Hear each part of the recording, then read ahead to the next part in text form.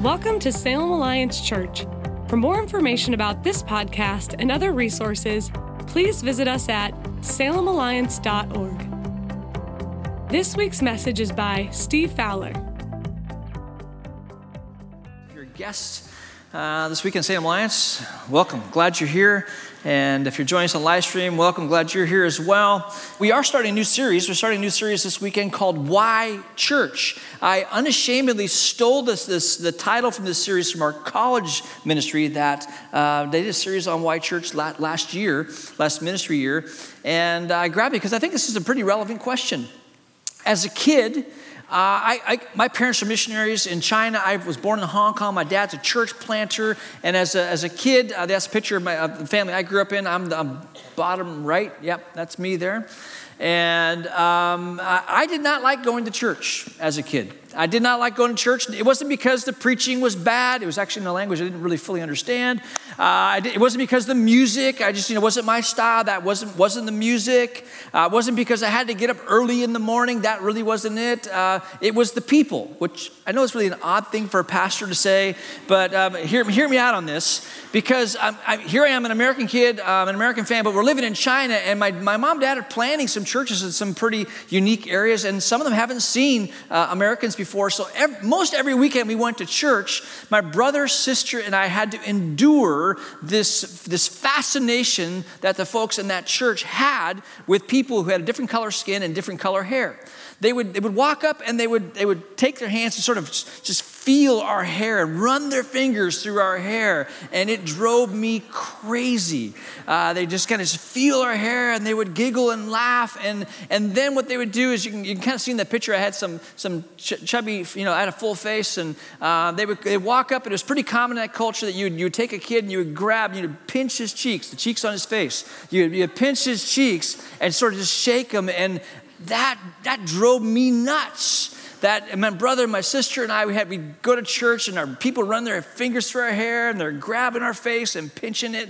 And I did not like church. And every 4 or 5 years of being on the mission field, we come home to the States, and I was always grateful because people didn't do that at church. Don't try it. People didn't do that at church. My mom last night tried to run her hand through my hair, and I messed up her hair. We had a little fight over there in the hot dog area. But here's what happened when I was in the States. We were driving to church one day. We passed a baseball field, and there's a Little League game going on. And I love sports, and I'd love to play baseball. Couldn't play baseball overseas in China. And so I asked my parents if I could play Little League. And my mom and dad told me, no. I asked the question, why? Why can't I play baseball? And mom and dad told me, because the games are on Sunday. And that made no sense. Yeah, thank you. That made no sense to me, because that was fun, and church wasn't as a kid. Church wasn't fun. Can't I be a Christian and not go to church? That was the thought I had as a kid. It's not like I'm going to deny Jesus. I just want to play a little baseball. Why is it so important that I have to be in church and I can't play baseball? And that question of why do we do that? Why do I need to be in church? Why do I need to gather with the church? That sort of rose in me. And in fact, people, they've written books about this. Philip Yancey, he wrote a book about this question. He said, church, why bother? He grew up in the Bible Belt in a pretty legalistic church, and he wrote about that experience. Dan Kimball, a pastor on the West Coast, wrote a book called I Like Jesus, But I Don't Like the Church. His own struggle, the struggles of the church, and this question about the relevance of the church and the necessity of the church isn't just a question that kids ask. I think even in our day, this is a question that's sort of bubbling to the surface. Why do we do what we do? Why do we gather as the church? And can't I be a Christian and not go to church? Is it really that big of a deal? And I want to kind of poke and prod at that. I want to kind of look at that from different directions and talk about why we do what we do, why we gather as the church. But even before I can really get into the meat of this series, I really need to say something, just express some preliminary thoughts. Because you may already be feeling some tension in your heart. You may be thinking, okay, Steve has been tracking me with the friendship pad. I haven't signed in a while. He's got us all wearing name tags because he's looking for me. And no. Here's something I just want you to understand. First thing on this series, no guilt. This isn't about guilting anybody. I don't know if you've recognized this or not, but guilt is a lousy motivator for sustained change and transformation. Guilt just doesn't get that job done. It may change, it may modify behavior for a short term, but rarely does guilt lead to this healthy transformation and change that I'm longing for in my life. No guilt. That's not what this series is about. And at the same time, I want us to understand there's a difference between guilt and conviction. Okay? Guilt, typically when it plays out, I did something wrong or I'm not doing what I'm supposed to do, and that leads to shame, which then can lead to self-loathing. Conviction is actually when someone says something to me or the Spirit of God speaks to me. It actually leads to sorrow, godly sorrow, and as I walk that path of repentance, it actually leads to a desire for change. And that's actually where sustained transformation will take place. Differentiate between the two, but this is not about guilting people. This is not about handing out extra heaping helpings of guilt. That does not get the job done. That's not what this series is about. So no guilt. Second thing I want you to hear is no illusions. Here's what I mean by this. This is not the perfect church. The reason I am convinced of that, the reason I know that, I have no illusion of that, is because I happen to know the lead pastor. And I know my own imperfections very well. I know my own tendencies to cynicism. I know my own flippant mouth that speaks things that I want to grab the words and put them back in before I say them. I know that there are decisions that I have made that I look back now on and I wish that I had made a different decision. I know my own imperfections. You know your own imperfections. And you know very well when it comes to the topic of a church that when we start talking about the church that sometimes we paint these rosy pictures and people actually outside the church are talking to us and saying, yeah, the church is full of hypocrites and the church is judgmental and those people they're just weird and they're strange. And you might be sitting next to one of those people this morning. Don't look at them. We have no illusions about the perfection of a church. I mean, I know this full well. As a pastor, first year of pastoral ministry, I didn't plan to be a pastor. It's something that God called me into. I was in business. And so I'm preaching in this church, small church, 50, 60 people, and they're taking a risk on me, and they're delightful people, friendly people, kind-hearted people. And I'm preaching my heart out like in month 3 or 4 in this church in Kelso, Washington. And as I'm preaching my heart out, about halfway back on the right side of the just kind of 2 rows of pews, I'll just call the guy George. George raises his hand as I'm preaching. He raises his hand, and now this is a new experience for me because we didn't do like Q&A in any of the church. I grew up in the church, but we never really did Q&A during the service. But I thought, small church, maybe this is their culture, and so I called on George. Apparently, my sermon was not as riveting as I thought it was because Fred had wandered in his mind. He'd wandered so far that when I called on him and said, did I call him Fred? Darn, it says his real name. Hi, Livestream. He's still alive and well. Whoops. No illusions. I call on him, and he goes, coffee's on sale at Fred Meyer.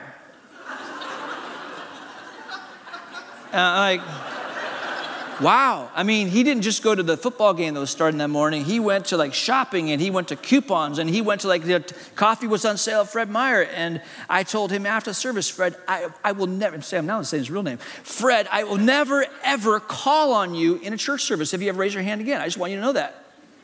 2 weeks later, he raises his hand. And I just looked at him, So if you raise your hand, okay? No illusions. I know the church is imperfect, okay? You know the church is imperfect. And I'm not saying that just so that we can take our imperfections and then sweep them on the rug because, oh yeah, we're not perfect. No, we deal with our imperfections. We don't hide them, but we just don't come to the church expecting and having this idea that everything is going to be perfect. Howard Hendricks said it very well when he wrote years ago, where there is light, there are bugs. Okay? So no guilt, no illusions, yet at the same time, no holding back. We need to let the scripture speak very clearly on this to us of why God thought of this idea of the church and why he decided to gather people who are very different from each other, who actually might irritate one another, or at the same time could significantly bless one another. Why did he get this whole thing going? What was his intent? Why do we do what we do? And we're no holding back on that. We'll pay attention to the metaphors that God uses for the church. A metaphor of a field, a building, a temple, the body of Christ, the bride of Christ. And even as we embrace the significance of each and one of those metaphors, we have to understand his heart for the church, that he would use a metaphor like the bride of Christ. Think about this for a moment. I know that, you could probably have a very heated conversation with me. You could raise your voice. You could say some very pointed things about me. And my tendency is that I just don't take that stuff personally. Sometimes I do, but most time I don't. It doesn't get me riled up. You could send me an email. A lot of it could be caps. You could change the color from black to red to kind of make the point, underline it. You could do all that stuff. And it just doesn't really, I don't usually take that stuff personally. But you say something about my wife? You slandered my wife? We're going to have a conversation. And it's going to be a FaceTime conversation. Because you start talking about my bride in a way that's negative and derogatory, and we're going to have a conversation. Now think about that. God decided to call the church his bride. Sometimes I'm stunned by the cavalier fashion in which some people write or speak of the church. No holding back. We're not going to guilt anyone through this series. There's no illusions, but there's no holding back. But we're going to address this question. Why church? Can't I get what I need from a podcast? Can't I get what I need from live stream? No guilt live stream, congregation. We have families who, they have children in significant medical trauma, and they connect in this place every weekend via live stream. We have folks, moms and dads who got sick kids, and we got house churches all around the world who are plugging in. So we're not guilting anyone in this process.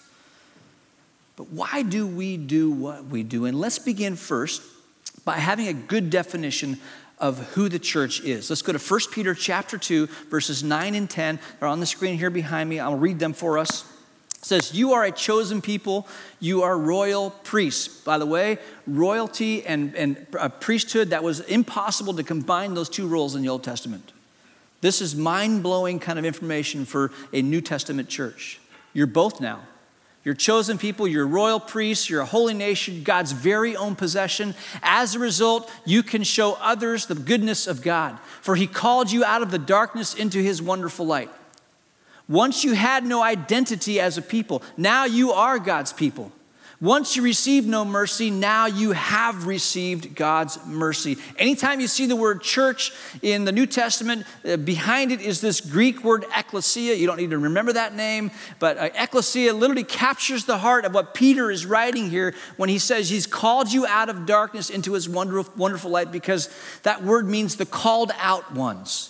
Not like called out like you did something wrong, but called out of a place of darkness into a place of light. Called out of a place in which you were not a recipient of mercy, but now you are a recipient of mercy. Called out of a place where you had no identity, but now you do have significant identity because now you belong to God.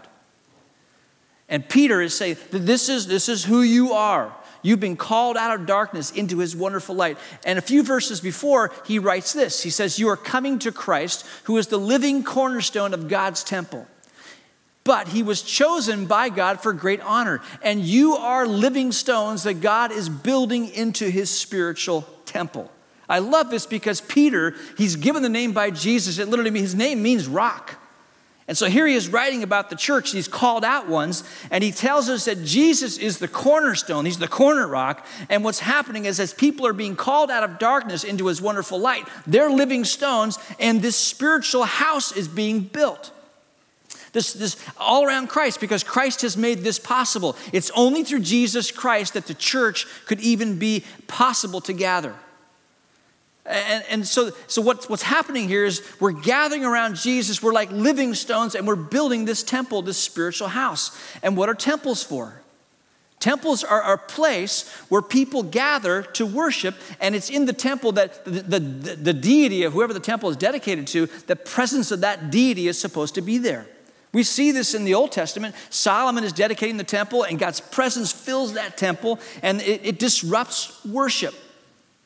And so what Peter is saying is that we're living stones. We're built into each other, and we're building upon Jesus, and we're reflecting God's goodness to the world. In fact, we'll just put a definition up here. My attempt at defining the church. The church is a gathering of called out of darkness, Holy Spirit-filled people who are building their lives on Jesus, building their lives into one another, and reflecting God's goodness to their world.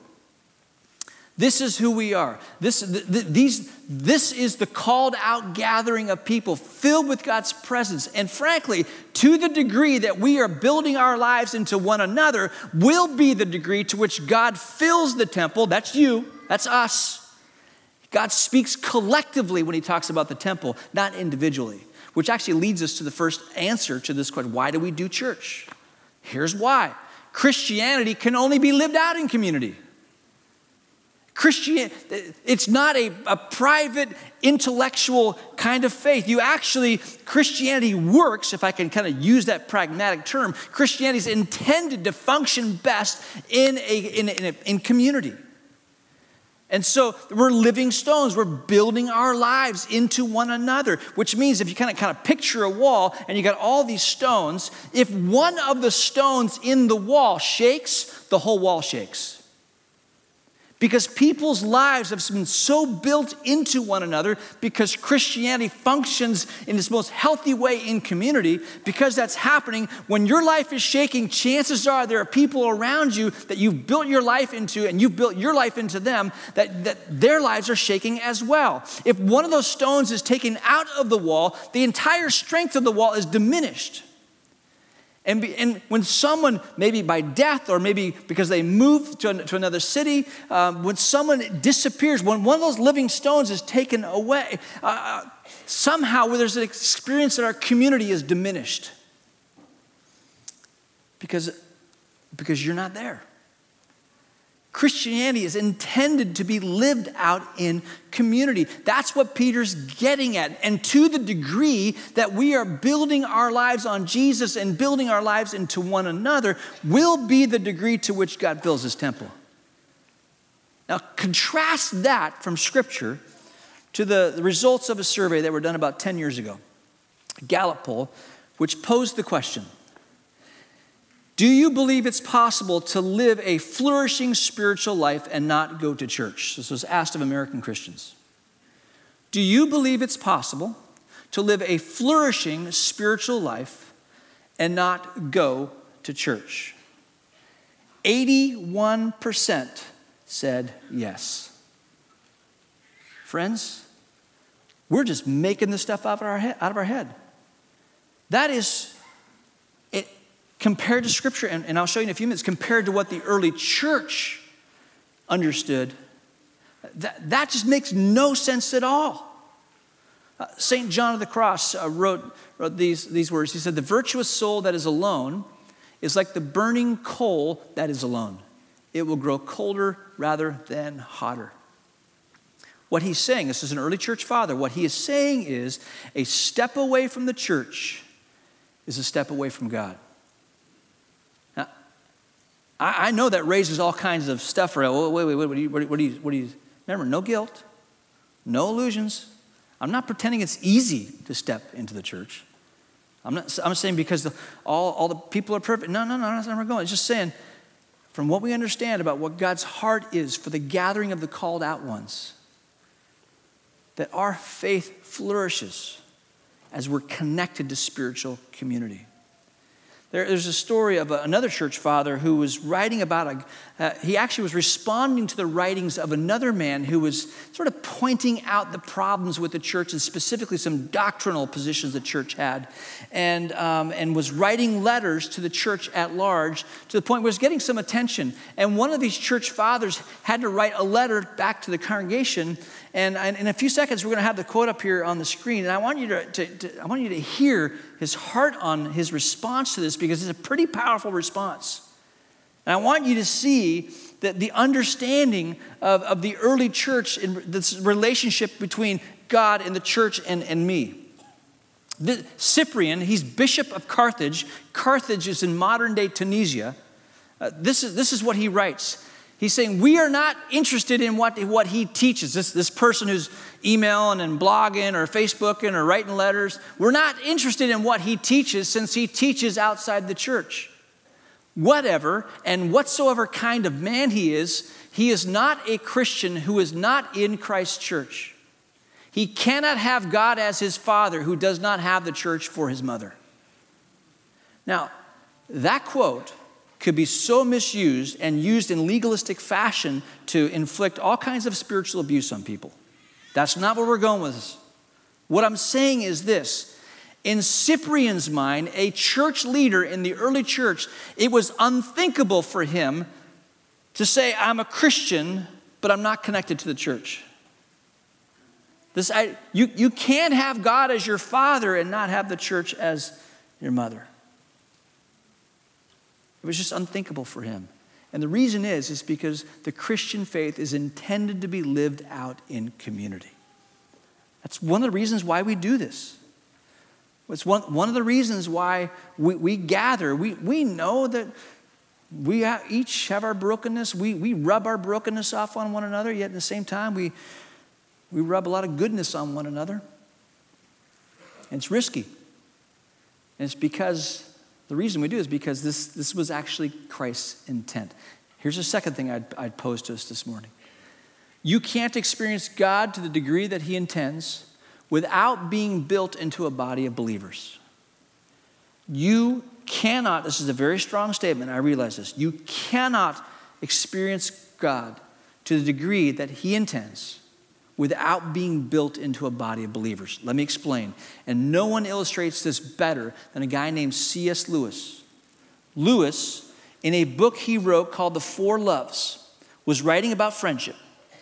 And Lewis he's connected to a local church, and he has a small group. He's got some very good friends.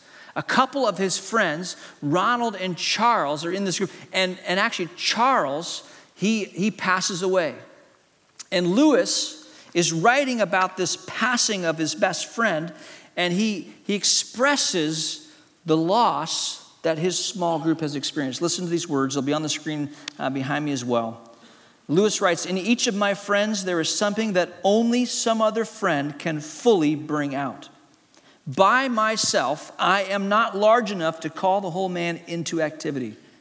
I want other lights than my own to show all of his facets. Now that Charles is dead, I shall never again see Ronald's reaction to a joke told by Charles. Far from having more of Ronald, far from having him more to myself, now that Charles is away, I have less of Ronald. In this, friendship exhibits a glorious nearness by resemblance to heaven itself, where the very multitude of the blessed, which no man can number, where the very multitude of the blessed increases the enjoyment each has of God. The more we share the heavenly bread between us, the more we all shall have. Do you hear what Lewis is saying? What he's saying is that it takes a group to know an individual. And when you apply that kind of thinking to not just your earthly relationships, but to your heavenly relationship, friends, you have a very small perspective and understanding of who God is. And your perspective actually becomes enlarged when you're part of community. That actually, in fact, we have the scriptures, and much of we know about God is because other people encountered God, and we read about their experience. We learn from their experience and their encounter with God, and it actually blesses and it fuels our faith as we walk and follow after Christ. And if we attempt to do the Christ life alone, it doesn't mean that you won't experience God. No, you'll experience God. Now, we encourage having a quiet time, have a alone time with Christ. It's just that it'll be a pretty narrow slice, but your experience of God will be enlarged by your building into community. So that's another reason. Why church? I mean, why not a podcast? Why can't I just do live stream? Why can't I just watch a church service on TV? Because that preaching is better anyways. And why can't I? Because there's just something about gathering together. Yes, with all of our brokenness and all of our idiosyncrasies and yet all of our beauty. We actually are creating an environment in which spiritual life can flourish. And we will have greater encounters and greater experiences with God as we do it with others. Now, let me just sort of lead us to a couple practical steps, and then I want to free you up for hot dogs. Okay? So what's that mean for us? Well, some of the obvious application is simply this. You need to find spiritual community. Now, here's the good news. Next weekend is Group Life Weekend. You're going to see a bunch of leaders up here on this platform, and they're going to be talking about community groups, and they're going to be talking about Bible studies, and they're going to be talking about men's groups and women's groups, and there's going to be groups for our deaf community, and there's going to be groups that are talking about marriage stuff, and there's all kinds of groups around here. And the reason that is because the staff is we're trying to create for you spiritual environs in which your spiritual life can flourish, and it flourishes best in community, not in isolation. And you need to find spiritual community. And I want to just add this little thought too. Some of you have been looking for spiritual community. Thank you for doing that. Yet you've not quite found it yet because it just hasn't been a fit. Can I just encourage you, don't give up on that journey. Because here's what some of you have great spiritual community. You're blessed. Here's what happens when you find healthy spiritual community. The desire to gather as the larger church actually rises in your own heart. So be on the search for spiritual community. Look for it. The second thing I would say is simply this: be here. Now, you would expect a pastor to say that, right? Be here. This is not about, tell you what, we're trying to raise our numbers because we want to be a larger church and that. No. If that's the motive of leadership here, we've got bigger problems. No, being here is about positioning ourselves for an encounter with the living God. To the extent that we're building our lives into one another and building our lives into God, God's presence fills the temple. That's 1 Peter chapter 2. And our experience with God will be deepened as we gather. Be here because your experience of God will be richer for it. And be here meaning also be present. It isn't just about being in the room. Some of you were, like I said, you were gone to hot dogs and root beer. You're welcome back. Now you're back. Be present in your small group. Listen as someone's sharing. Listen with the purpose of understanding. Be prepared to mourn with those who mourn and rejoice with those who rejoice. Be present. So be on the search for spiritual community and be here. Let me just wrap up with one story. Some of you may not know Dale Wall, but Dale Wall, he's here pretty much all weekend. He's on our staff. He's on our facilities crew. He cleans up around you. He picks up all the trash. He's vacuuming. He serves super hard. He's a go-getter, and I love Dale. Dale found out this summer that he had significant health issue. Dale has a very large tumor on his intestines. He had a conversation with his doctor, and his doctor gave him some pretty sober news, saying that, Dale, this probably is cancer. Removing the tumor likely means removing your colon, and a significant just change of life for you. And the doctor scheduled his surgery for August 1st. Now, every year, our staff gets together mid-August for a staff picnic. Families come, we play games, we have hot dogs and hamburgers, we just enjoy each other's company. Out at the Schillings Barn, they're super generous to us and such a great place to gather. And it's typically mid-August. Dale gets this call from the doctor that surgery has been scheduled for August 1st. He calls his doctor back up and says, I need to reschedule my surgery.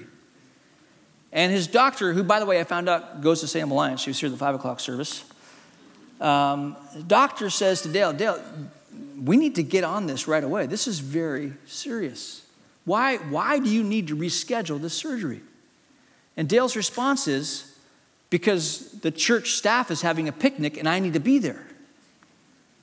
And she said, well, Dale, you need to get this tumor out. This could threaten your life. And he, in his own belligerent way, some of you know Dale, you know that he can be pushy that way. They said, no, I'm not going to that. I'm not surgery. I'm going to my staff picnic. I can't miss it. Now, some of you may think that he's crazy and doing that. He might be a little crazy, but this guy actually was so persuasive that his doctor changed the surgery date to September 1st. So he could be at the staff church picnic.